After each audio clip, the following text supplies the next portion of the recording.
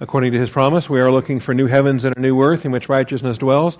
Therefore, beloved, since you look for these things, be diligent to be found by him in peace, spotless and blameless, and grow in the grace and knowledge of our Lord and Savior, Jesus Christ. Our growth comes through the Scriptures. We are in Jeremiah, the Old Testament prophet Jeremiah. We handled Isaiah in 66 Sundays, and now we are 19 weeks into a 52-week marathon dealing with Jeremiah in 52 Sundays. We left off a couple weeks ago. I appreciate Bob taking my place last week, and it's been a couple of weeks now since we've been here. We had the potter's message in chapter 18. He went to the potter's house, and there was a message that came with the potter. We kind of continue that this week in chapter 19, because while he's there, he needs to obtain, to buy, to steal, to purchase, to kana, to obtain a potter's earthenware jar. He also needs to kana some of the elders of the people, and he needs to kana some of the senior priests. And so if you've been with us in Proverbs, we've had some kana studies not that long ago in Proverbs chapter 8, and all that homework that we did is going to be useful today, or not, as he obtains the earthenware jar, and as he obtains the priests that have to bear witness to him smashing the earthenware jar. And I lamented the fact that never in 20 years of pastoral ministry have I ever smashed a jar in church in front of everybody as a demonstration of any prophetic message. Not my dispensation or not my calling. But this is what Jeremiah has been called to do. There's doctrine associated with smashing this jar. And we'll be seeing that here this morning. Thus says the Lord, go and buy a potter's earthenware jar, and take some of the elders of the people and some of the senior priests, and go out to the valley of Ben Hinnom, which is by the entrance of the potsherd gate, and proclaim there the words that I tell you. And so he's going to be faithful in this message. Before we get started, let's take a moment for silent prayer, asking God the Father to set aside distractions and to teach us the authority of his truth. Shall we pray?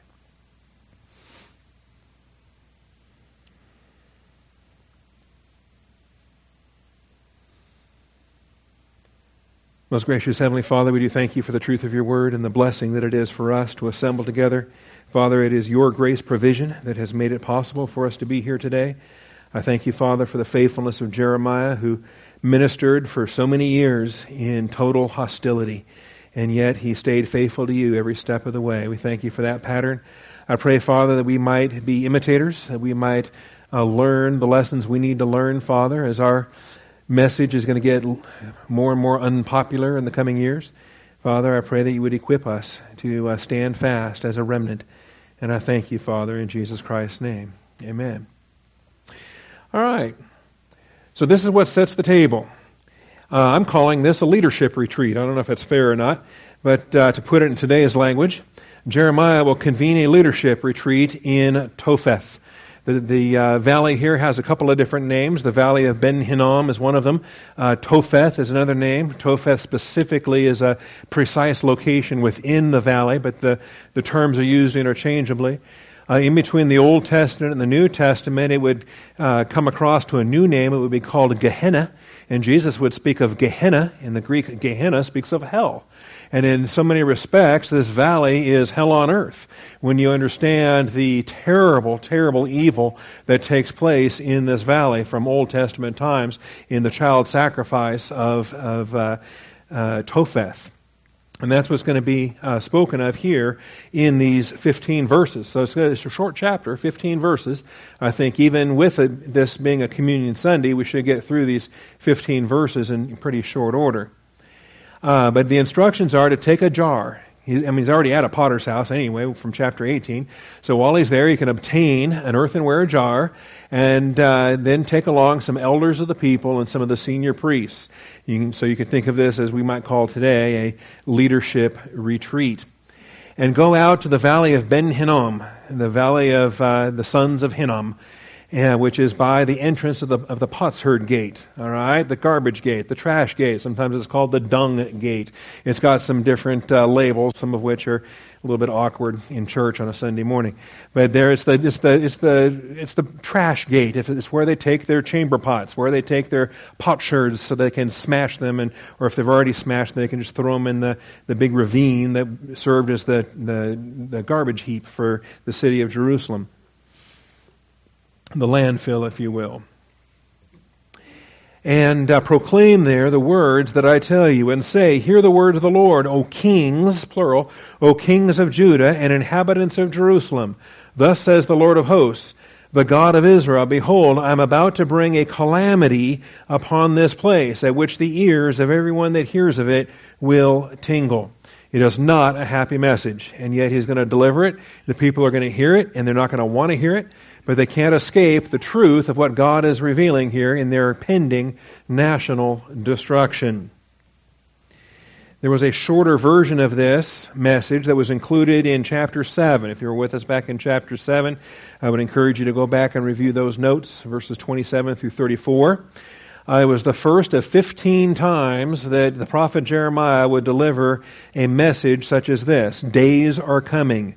It's the first of 15 days are coming messages that are common in the book of Jeremiah. This is the fourth of the 15 days are coming messages, as the days of Israel's destruction are pending. There is nothing they can do to stop it.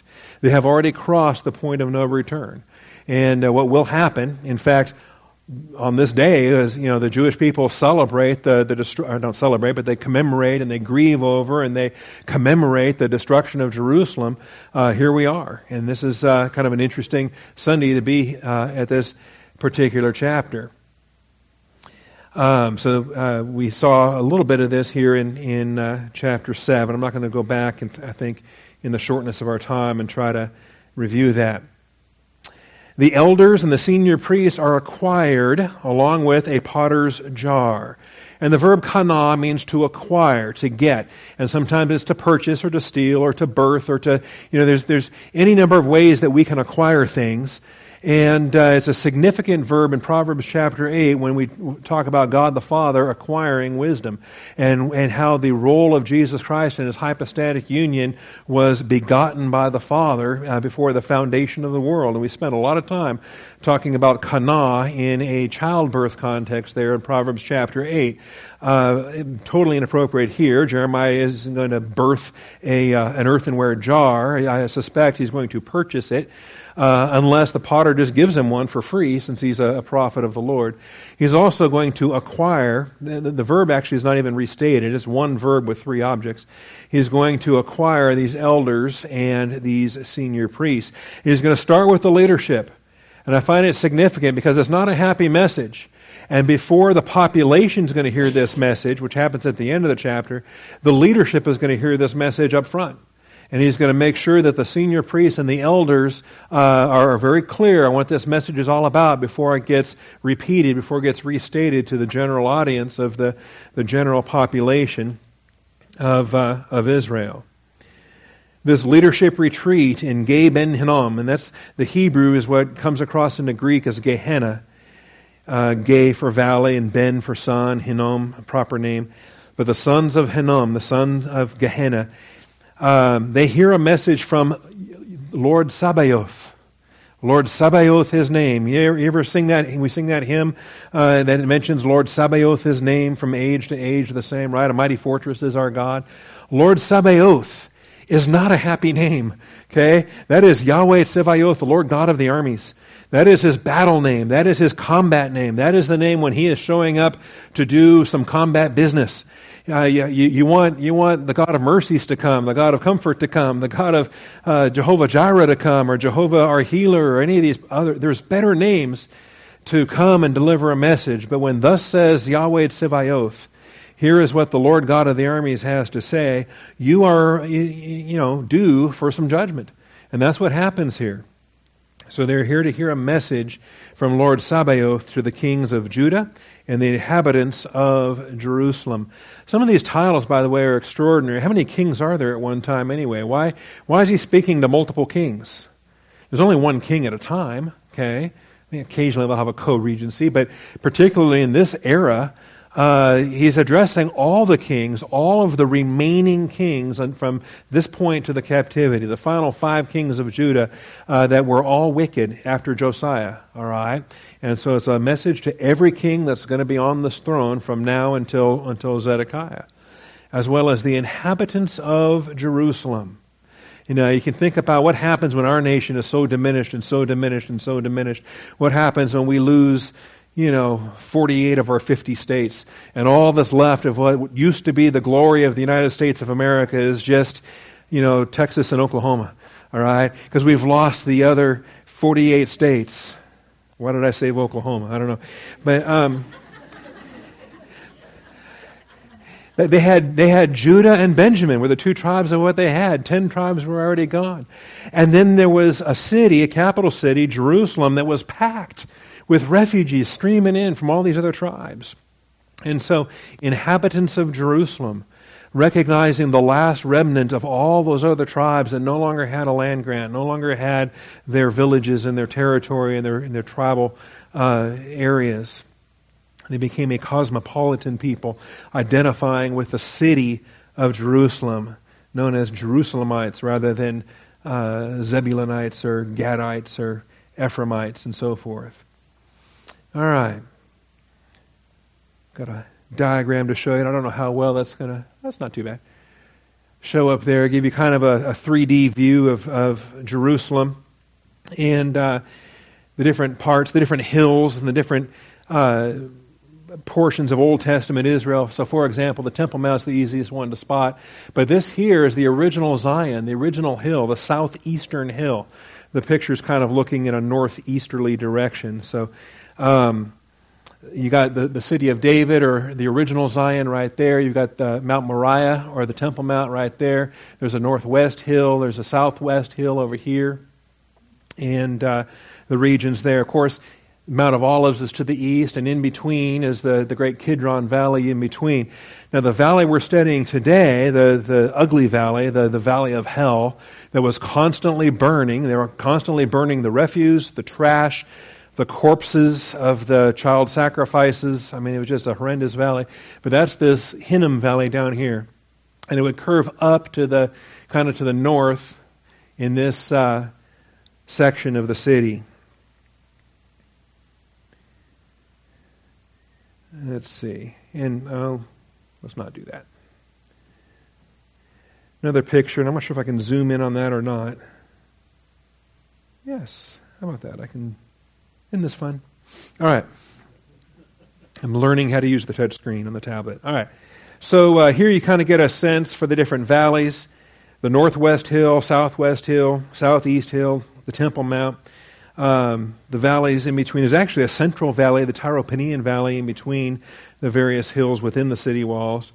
But when we're talking about the Hinnom Valley down below there, altars for child sacrifice, worship of Molech, some terrible idolatry that took place down in there, the constant burning of the refuse, the burning of the trash, smoke was always coming up.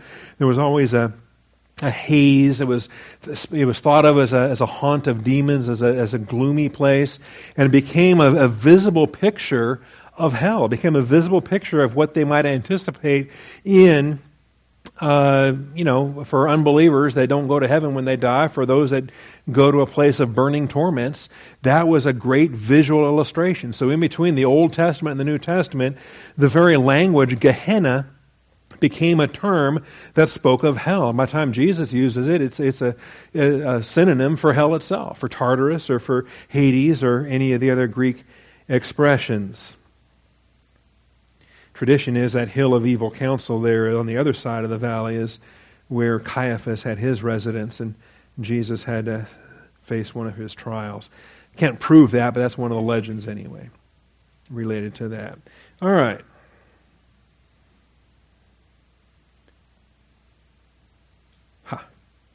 Love it when a plan comes together. All right. So hear the word of the Lord, O kings of Judah and inhabitants of Jerusalem. Verse 3, Behold, I'm about to bring a calamity upon this place, in which the ears of everyone that hears of it will tingle, because they have forsaken me and have made this an alien place. They have actually done damage to the geography. They have affected the locality by what they did in that locality. So they have forsaken me, and they have made this an alien place. All right, and there's two aspects here, and this, I tell you, if we were doing this on a more in-depth format, we would stop here for weeks. We would have to stop here and deal with some powerful principles on haunted locations, on defiled territory, on the nature of sin in terms of bloodshed and fornication that defile real estate. And what happens? Can a land be God-forsaken? This text says yes, because it's the people that have forsaken God, but the land has been alienated. All right? And in fact, I think I like the Holman translation of this expression as well, that speaks of the damage that's done to the land. You've made the land foreign. It's not supposed to be foreign, it's supposed to be ours. But we've made it foreign. We've made it foreign because we have forsaken the God that has given us this land or blessed us with this land. All right? And every time we sing God Bless America, I wonder, why should He? When we've forsaken Him the way that we have. Land that I love. Well, what are we doing to our land? And how is our bloodshed and our fornication defiling this land? And how are we alienating this land? To the point then when the land itself will vomit us in the judgment of what happens there as a consequence. So there's a tremendous amount there that we want to understand. There's a point here. Idolatry is a personal forsaking of God and a geographical estrangement from God. Idolatry does this. We see right here in this fourth and fifth verse. They have forsaken me, and they have alienated this place. They have made this an alien place. So it is a forsaking of God and a geographical estrangement from God. Remember when we read Acts 17 and when you read about God's purpose in His sovereignty over nations and how He appoints nations and He appoints their boundaries and their appointed times of their habitation. Why is this not Comanche land anymore? Why, it used to be. Why is it not Mexican land anymore, or Spain, or France, or any of the flags that used to fly over Texas? And what happens when Texas gets its seventh flag? When it's no longer the flag of the United States of America that flies over this soil. This is God's in charge of all of this. But when you read Acts 17, pay attention. You're going to notice there's a purpose clause attached to that. That it's His sovereignty over our appointed times and the boundaries of our habitation, that they should seek Him. The purpose is God consciousness and gospel preaching. If this land ceases being a land of freedom where the Word of God is taught, where the gospel is proclaimed, then we will be kicked out of this land as well. God has His purpose in this land. So I encourage you to read Acts 17 sometime and work your way through that text. It's interesting too, we studied this, by the way. Let me finish verses 4 and 5 here. Because they have forsaken me and have made this an alien place and have burned sacrifices in it to other gods that neither they nor their forefathers nor the kings of Judah had ever known, because they have filled this place with the blood of the innocent. Innocent blood. It's a significant theological theme. Innocent blood. The day Adam and Eve were caught in their sin, innocent blood was shed. A sheep died so they could be clothed. All right? Innocent blood is significant.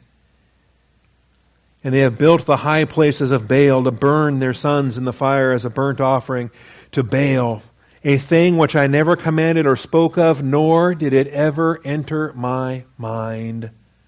Why do ideas pop into your mind? Why do crazy ideas pop into your mind? Why do good ideas pop into your mind? Why do wicked ideas pop into your mind? And if there's an idea that never popped into God's mind, why is it popping into their mind? Where do these ideas come from? See, it's from the heart that these we saw that already in Jeremiah 17. Out of the heart proceed these things of wickedness. So therefore, behold, days are coming, declares the Lord, when this place will no longer be called Topheth, or the valley of Ben Hinnom, but rather the valley of slaughter. When Nebuchadnezzar finally comes and brings the complete destruction of this city, this valley becomes the place of their slaughter. I will make void the counsel of Judah and Jerusalem in this place, and I will cause them to fall by the sword before their enemies and by the hand of those who seek their life. And I will give over their carcasses as food for the birds of the sky and for the beasts of the earth. I will also make this city a desolation, an object of hissing. It becomes a legacy thereafter and passing by. It's like Chernobyl today. You want to go to Chernobyl today? And that explosion happened in 1986. And I still don't recommend getting too near to that place. Okay, and the radiation of the meltdown of what happened there in Ukraine. And so I'm going to make this place an object of hissing, a desolation, object of hissing. Everyone who passes by will be astonished and hiss because of all its disasters. And the Bible doesn't make excuses for things. It doesn't tolerate the things that should be abominations. It hisses at the abominations.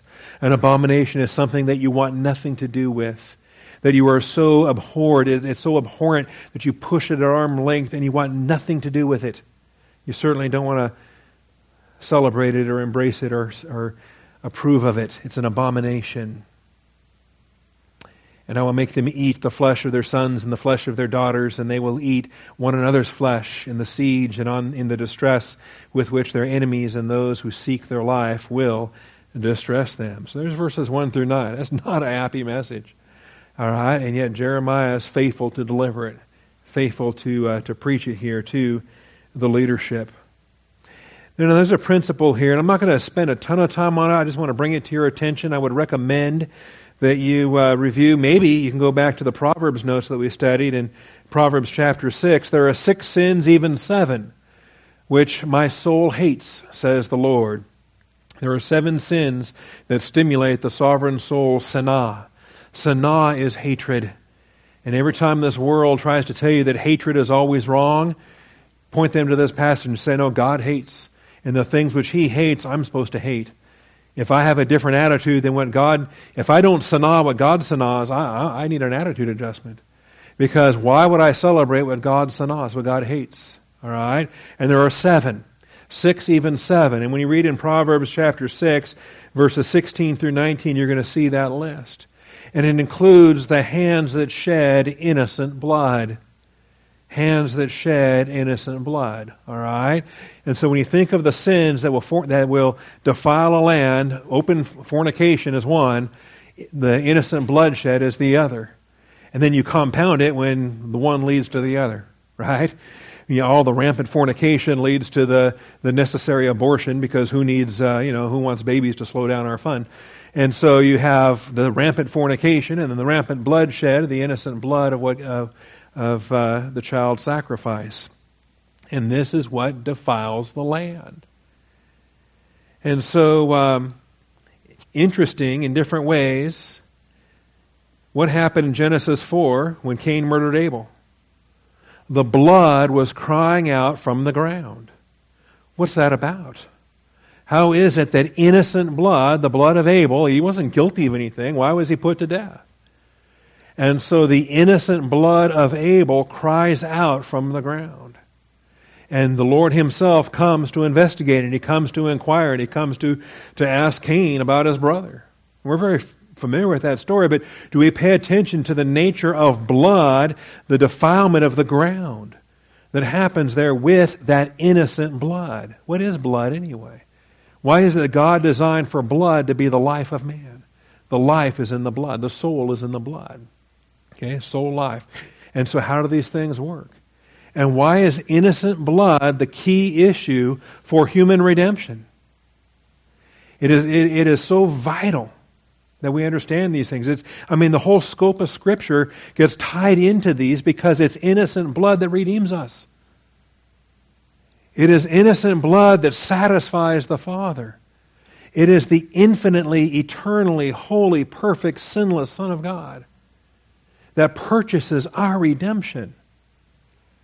And so to attack the image of God or to shed man's blood or to murder your fellow man is the pinnacle of an attack against God Himself. So many of these things are just connected together in ways that I think frequently we don't even give it a second thought. We don't even consider everything that's being brought into focus on the basis of these principles. All right, so we have the passage there in Genesis 4:10. How about Deuteronomy 19:10? I'll tell you what, I'll save some time. We'll just do this. There we go. Deuteronomy 19:10. Innocent blood. And again, this is a key. It's a part of their code. It's a part of their civil law. Let me back up a little bit. If the Lord your God enlarges your territory, just as He has sworn to your fathers, and gives you all the land which He promised to give your fathers. Notice, when they first go in and conquer, they don't get the entirety of the land grant. They get a portion of it. They go into the land flowing with milk and honey, and they get a portion of it, but they don't take the totality of the Euphrates to the Nile. They don't get the totality of what was promised to Abraham. They've never had the totality of what they will have, what Jesus Christ will have in the millennial kingdom. All right? But they have a limited territory that they conquer. And then through obedience, through serving Yahweh, that Israel can have their land expanded. And David would expand it, Solomon would expand it. It'll reach its maximum extent under Solomon. All right?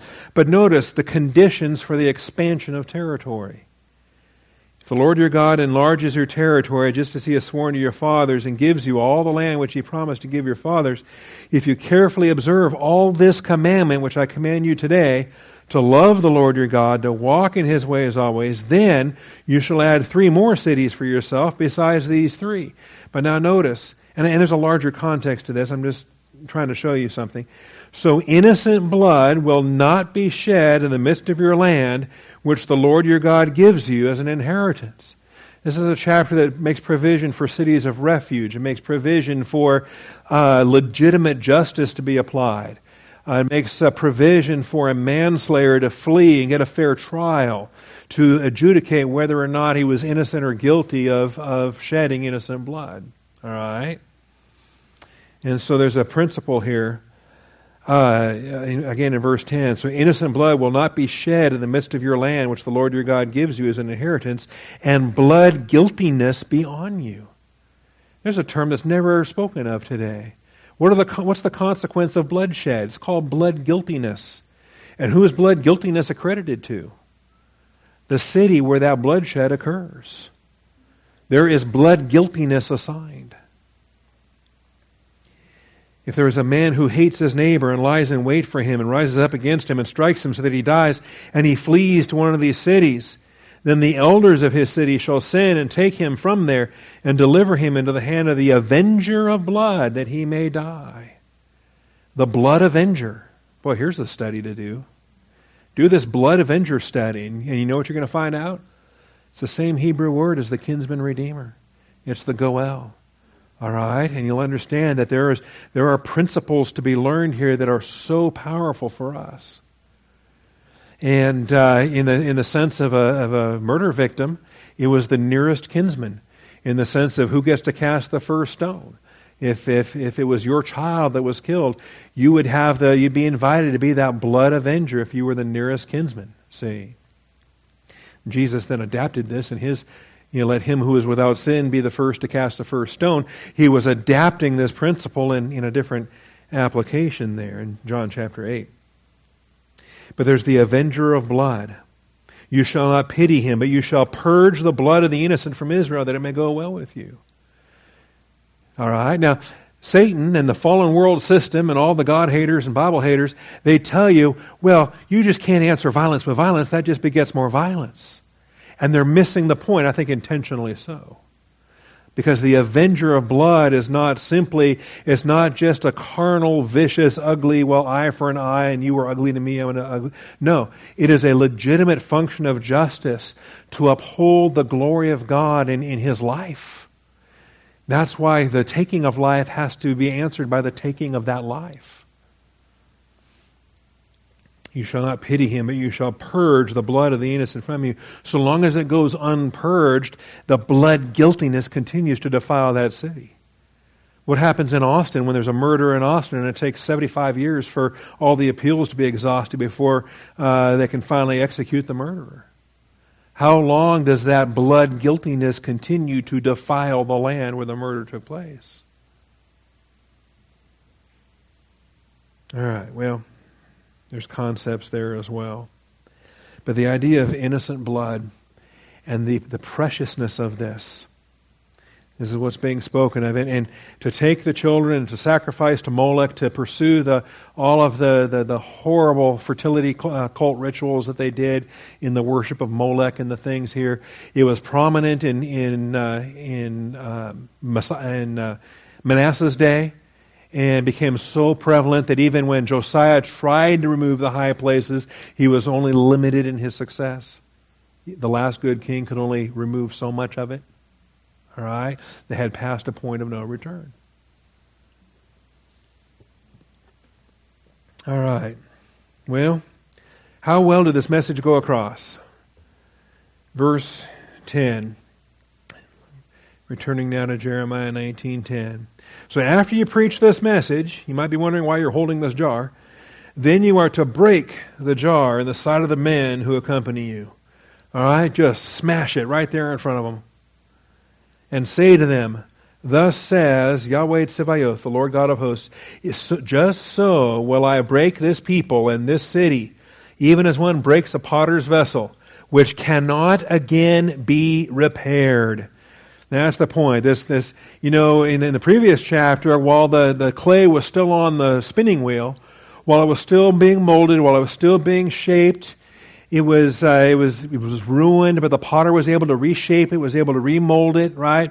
Was able to fashion it into something good, into something useful. But understand, once the process is done, once he's finished spinning, shaping, and then he bakes it, once the clay is baked and it becomes the jar that it becomes, well then you're done, right? Then when you smash it, that's all you got left. We're not putting Humpty Dumpty back together again when all the king's horses and all the king's men, right? So you have this pot, this clay vessel, and it's smashed. There's no putting that back together again. See, in human terms. The miracle, of course, is in the millennium, Jesus Christ does put the pot back together again. You read Ezekiel 37, you read about a dead skeleton that comes back to life, and you read the miracle of Israel's national resurrection. But in pure human terms, when you smash a jar, that's it. Duct tape's not going to help. Glue's not going to help. None of that's going to help.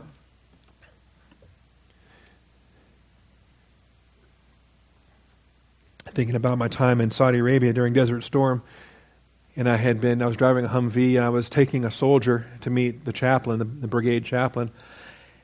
And so we were at an intersection in Saudi Arabia waiting for the chaplain to come to minister to this guy. And while we're sitting there, I was military police, so I had an MP vehicle, a long flatbed truck pulled up.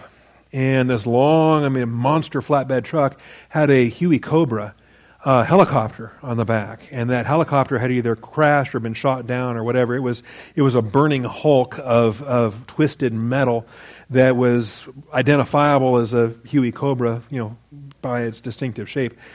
Obviously, it was never going to fly again. It was just a hulk that they were hauling away somewhere. Anyway, so this truck pulls up, and I'm thinking, what in the world is this about? And the second lieutenant jumps out, comes running up to me. And I'm thinking, oh my goodness, what does he want? And so I get out of my Humvee and I said, hey, LT, what do you need? And I'll never forget, he asked me for some duct tape. Okay? Which we called 100-mile-an-hour tape in the Army, but civilian world, you call it duct tape. And I was so flabbergasted, and honestly, I don't know what he needed it for, but clearly, he didn't need it for the shot down helicopter, but that's how I took it, right? He asked me for some duct tape, and I looked back at a shot down helicopter. I said, Lieutenant, duct tape's not going to help you with that. In any event, that's a fun story. I hadn't thought of that for a while. He laughed, thankfully, he laughed. So I got away with being kind of a smart aleck with a commissioned officer. But when you smash this jar, there's nothing going to fix that, okay? All you can do is just pick up the shards and dump it in Gehenna. Dump it in the valley of Topheth, in the valley of Ben Hinnom. There is no other purpose for those shards. So, as I put it here, Jeremiah's message was a smashing success. All right, verses 10 through 13. He got their attention. It made the point. And they're never going to forget it, even as, there's certain things in our life we never forget. Because they're so visual, because they're so appropriate for the time, for the occasion, for the setting. And you can imagine, remember, these guys are the elders, the tribal elders, the chief priests. Jeremiah is probably just 10 years old or 12 years old. We don't know how old he is. He's very young when he's called in the early stages of his ministry here. All right? And so it's kind of hard to tell in the sequence of these chapters. They're not in order in these 52 chapters. But you can imagine, you're a high and mighty seminary professor, and here's this kid, and he comes to class, and he smashes this jar in front of everybody. What kind of stunt are you trying to pull, right? But he's doing this all in the Lord's direction. And he's speaking on behalf of Yahweh Tsevaoth, the Lord God of hosts, Lord Sabaoth, his name. And so, this kind of thing you don't forget.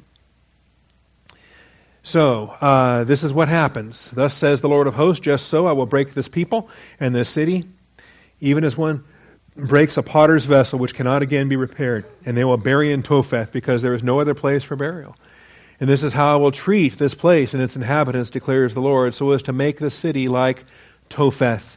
The houses of Jerusalem and the houses of the kings of Judah will be defiled like the place Topheth, because of all the houses on whose rooftops they burned sacrifices to all the heavenly host and poured out drink offerings to other gods. And you think you can hide it. You think you can just create your own little shrine up on your own little rooftop, and who's going to know? Well, God's going to know. And he sees all of the demonism and all of the idolatry of what they were doing here. The sudden and irreparable destruction made the point loud and clear. The sudden and irreparable destruction. By the way, Isaiah had a similar verbal message. He just didn't get to smash a pot in front of everybody. All right? But he had a similar verbal message in Isaiah 30 and verse 14. The sudden and irreparable destruction made the point loud and clear. Isaiah 30 and verse 14.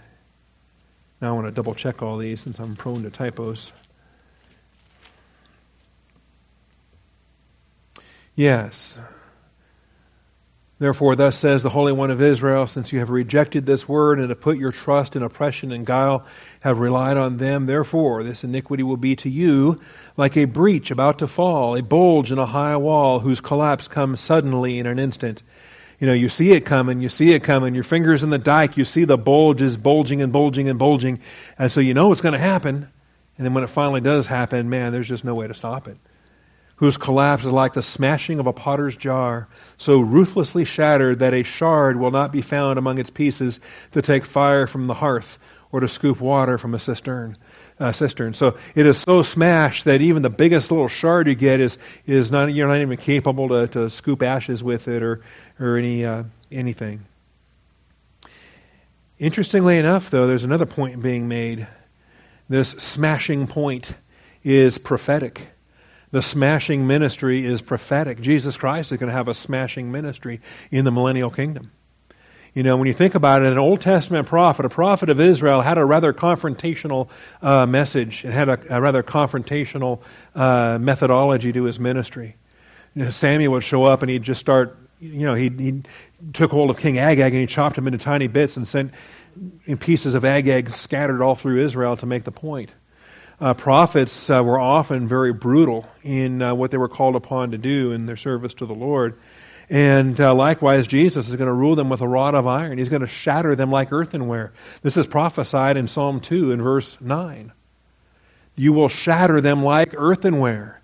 So what Jeremiah does here as a visual aid to his sermon is actually prophetic to how Jesus Christ will rule in the millennial kingdom. It will not all be, rainbows and happiness. Okay? The millennium is going to feature a lot of Gentile resentment for 1,000 years. And there's going to be more and more hostility and more difficulty and less cooperation. Fewer and fewer nations will come each year to pay their tribute at the Feast of Tabernacles. And every nation that stops coming to the Feast of Tabernacles gets their rain turned off. But according to Psalm 2, there's a conspiracy that gets put into effect. And by the time we get to the end of the millennium, you have a global rebellion, Gog-Magog rebellion against Jesus Christ. They are going to march in protest. They're going to demand Satan's release out of the abyss. They want Jesus off the throne, and they want Satan released. Say. So this is a foreshadowing of the Lord's millennial ministry.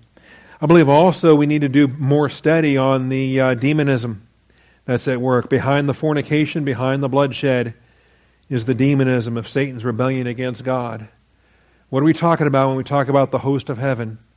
What are we talking about when we understand Satan and his organizational structure of rulers and authorities and principalities and powers? That there is the rebellion of Satan against God, and when humanity abandons God, they don't just abandon God to serve themselves or abandon God to turn to nothing. When they abandon God, they turn to demons. That is unavoidable. The demonism of Satan's rebellion against God. And I would encourage you, you'll see this in Deuteronomy 4:19. You'll see this in Deuteronomy 17, verses 2 through 5. The worshiping the host of heaven. 2 Kings 17, verses 16 through 18. I guess we can have a brief time. I'm always running out of time. Let's do it the fast way. Deuteronomy 4:19.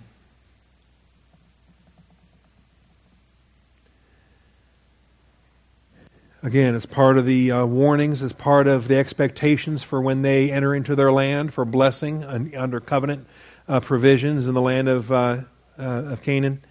So beware not to lift up your eyes to heaven and see the sun and the moon and the stars and all the hosts of heaven, and be drawn away and worship them and serve them, those which the Lord your God has allotted to all the peoples under the whole heaven. You know, originally in Genesis, the sun, moon, and stars had a purpose. And the sun, moon, and stars in the Gentile stewardship had a purpose. For signs and for seasons, there was a legitimate function before they had written scriptures. The Gentiles were never given written scriptures like the Jews were given written scriptures in the Hebrew canon. Unfortunately, of course, it gets perverted, it gets twisted, and what was originally designed becomes idolatry, becomes the astrology of demonism, or the demonism of astrology, I should say. But the Lord has taken you and brought you out of the iron furnace from Egypt to be a people for His own possession as it is today. That's Deuteronomy 4:19. Also in Deuteronomy 17, verses 2 through 5. 2 through 5. Is that what I said? 2 through 5.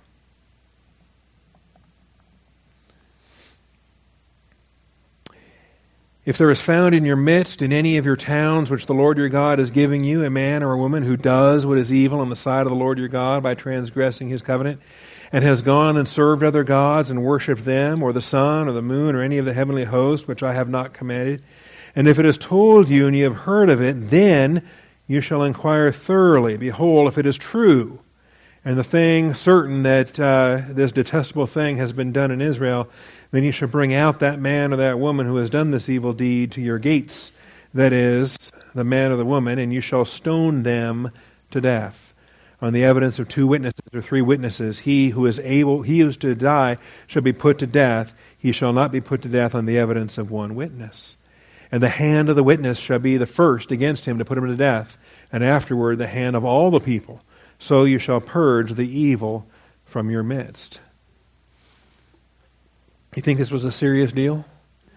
You think commandment number 1 that says, "Thou shalt have no other gods before me," do you think that was a serious deal to the Lord God of Israel? The God whose name is jealous, does not tolerate additional gods? Say, capital punishment was the order of the day. We don't have that in our nation, of course, because we're not a theocracy. We're not the covenant nation on this earth. We are a Gentile nation. And so we don't stone people for worshiping other gods. But we better be mindful of how defiled our land is when those gods are worshipped. We ought to be mindful of that and more fervent in our evangelism. We can be salt and light and preserve our nation. Anyway, things to think about. Then the third part of the chapter. See, do I advocate a theocracy? No. But I do think that our nation is blessed if our laws are patterned after the one theocracy that did get placed upon this earth. So am I opposed to the execution of murderers? Not at all. There are other crimes as well. Adultery. All right? Homosexuality. Child abuse. Rape. Could those crimes also be assigned a death penalty in the legitimate application of God's righteousness and God's justice? Well, good luck convincing a politician to vote for the capital punishment of adultery. I don't know how many politicians would vote for that. All right. Now the last part of the chapter here, verses 14 and 15. You know, it's interesting. He delivers this message, and then he walks up to the gate. Look where he goes. Then Jeremiah came from Topheth, where the Lord had sent him to prophesy, and he stood in the court of the Lord's house and said to all the people. So he concludes the leadership retreat, and then he marches straight to the temple, and he addresses all the people. And I think it's interesting. Having delivered his message to the elders and senior priests, Jeremiah went to the people and declared Lord Sabaoth's judgment to all the people. And I wonder why he does this. He was not commanded to do this. And what was he thinking? You know, how likely is it that the people he preached to would themselves go and repeat this message? I don't think they would. And I don't think Jeremiah thought that they would. So he goes and he preaches it himself, which is going to get him in trouble. All right. So he says to all the people, "Thus says the Lord of hosts, the God of Israel, behold, I'm about to bring on this city and all its towns the entire calamity that I have declared against it, because they have stiffened their necks so as not to heed my words." The leadership is in open rebellion, and they're leading the people right down this path. And the text doesn't say that the Lord commanded him to do this. The Lord commanded him to go out to Topheth and preach out there and to smash the jar. He did everything the Lord commanded him to do. And then he kept going. And then he went back into the city, and he went to the temple, and he told all the people. And the text does not say that Yahweh Tsevaoth made him do this or wanted him to do this. It appears to be of his own initiative after he fulfilled the Lord's command. You look at verse 14, and the command is clear. I mean, you look earlier, and the command is clear. He says, "Go out to the valley of Ben Hinnom," in verse 2. "Smash the jar," verse 10. Those are the things he was commanded to do. But nowhere does the Lord tell Jeremiah, "Now go back into the town and start preaching in the temple." But he does this on his own initiative. And in so doing, he's going to face some consequences. Next week we'll come back and we'll notice the consequences in chapter 20 is Pashur the priest, the son of Immer, who was chief officer in the house of the Lord, heard Jeremiah prophesying these things. So Pashur had Jeremiah the prophet beaten and put him in the stocks. There were at the upper Benjamin gate, which was by the house of the Lord. All right. Well, there you go. Okay. Are you going to stay faithful? What if there's consequences such as this? Are we going to stay faithful? So next week we'll come back to this and we'll see this principle. The entire calamity is brought about because of the stiffened necks and the failure to repent. Time and time and time again, it's because you did not repent.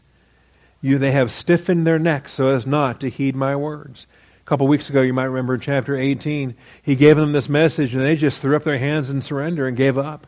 They just lamented the fact, when you read in 18 verses 7 and 8, that, we're doomed. They said, the nation which I have spoken turns against its evil. I will relent concerning the calamity. And they knew that wasn't going to be them. They said in verse 12, it's hopeless. We're going to follow our own plans, and each of us will act according to the stubbornness of his evil heart. So they knew they weren't going to repent. They knew that judgment was coming. My question is, for the United States of America, what is our attitude? Do we know that judgment is coming? Are we going to repent? Is the population of the United States going to get serious about the Word of God and serve the Lord God? Are we just going to stick our head in the sand and act like, oh no, judgment's not on the way. God loves us. We're in great shape. You know, when the truth is spoken plainly, believers have no options. You know, you live the truth that's plainly taught, or, man, here comes judgment. Here comes judgment, and I tremble. I see dark days ahead for the United States because I don't see hunger for doctrine. I don't see a passion for the Word of God. I see a lot of entertainment and fun and games and programs and goofiness. And I see a lot of compromises with the Word of God to go along and get along and be happy with everybody. And I don't see people standing for the truth. And so I wonder sometimes what it is that we're going to face. Let's pray. Father, I do thank you for Jeremiah. I thank you for his faithfulness. And Father, we're going to see more of his faithfulness next week as he gets put in the stocks and he's dealing with public ridicule and some abuse. He's going to have all kinds of things. Father, he's going to get thrown down wells. He's going to be all kinds of horrible things in his ministry. And no repentance, no response, no appreciation, no evidentiary fruit, Father. Isaiah had Hezekiah. Isaiah had a good king that humbled himself and that listened and that learned and got 15 extra years added to his life, that had fellowship in the Word of God. And Jeremiah had no such King Hezekiah and no such response and no such fruit. And yet he stayed faithful and he served you each step of the way. I pray that we might learn from this example and we might recognize that a day may be coming that we are called upon to be the Jeremiahs of our day and age. And Father, I ask that we might have his faith, we might have his courage, we might follow in those footsteps. And I thank you, Father, in Jesus Christ's name. Amen.